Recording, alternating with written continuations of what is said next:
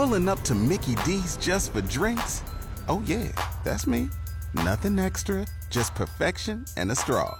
Coming in hot for the coldest cups on the block.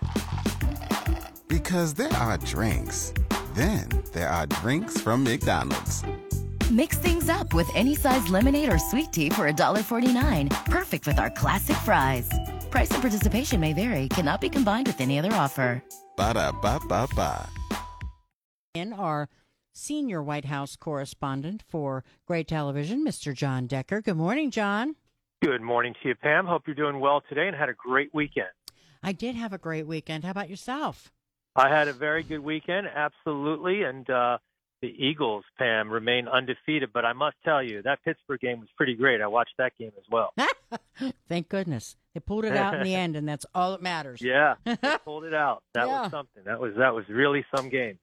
So, boy, it's been kind of it was a very tragic weekend as far as world news goes. And we want to talk a little bit about what's going on Israel and also how it relates to the speaker situation as well. Well, that's right.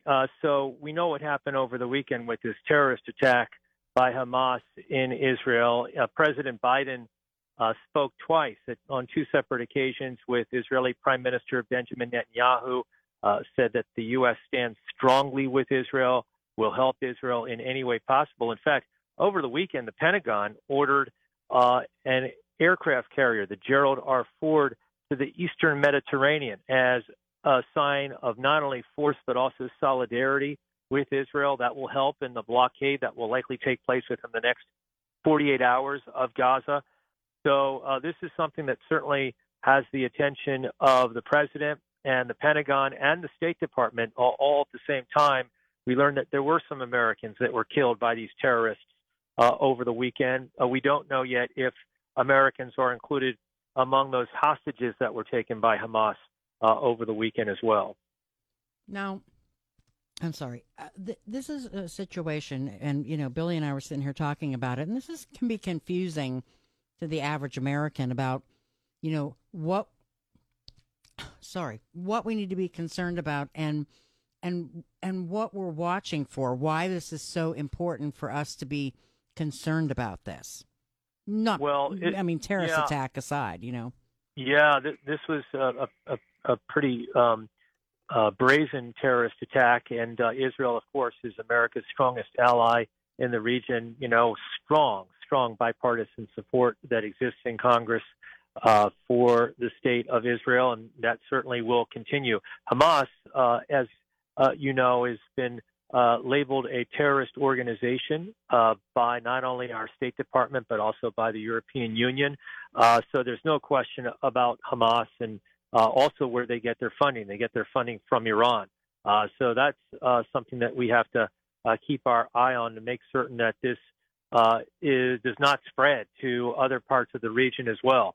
But Israel has some very difficult decisions to make, because of those hostages, about whether or not to proceed with a ground war into Gaza.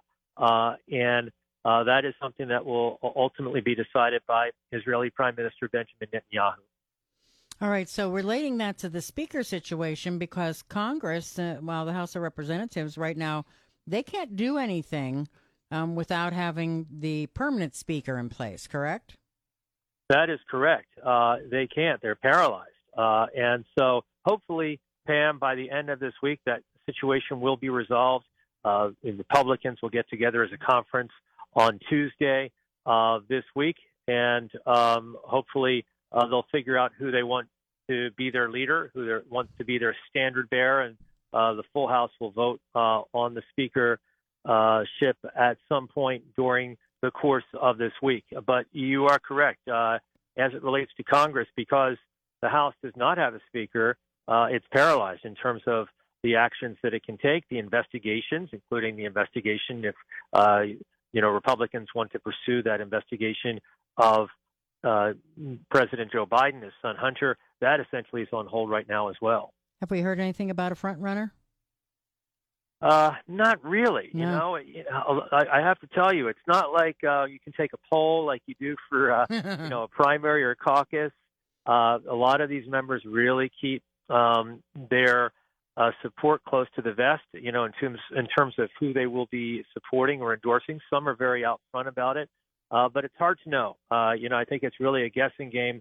I think that the people that know, to a certain extent, are the people that are the two candidates, Jim Jordan from Ohio and Steve Scalise from Louisiana.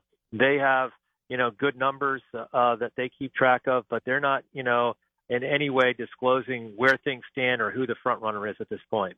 All right, John. Well, we appreciate you coming on today, and we'll talk again tomorrow. I look forward to it. Thanks again, Pam. Have a great day. Bye-bye.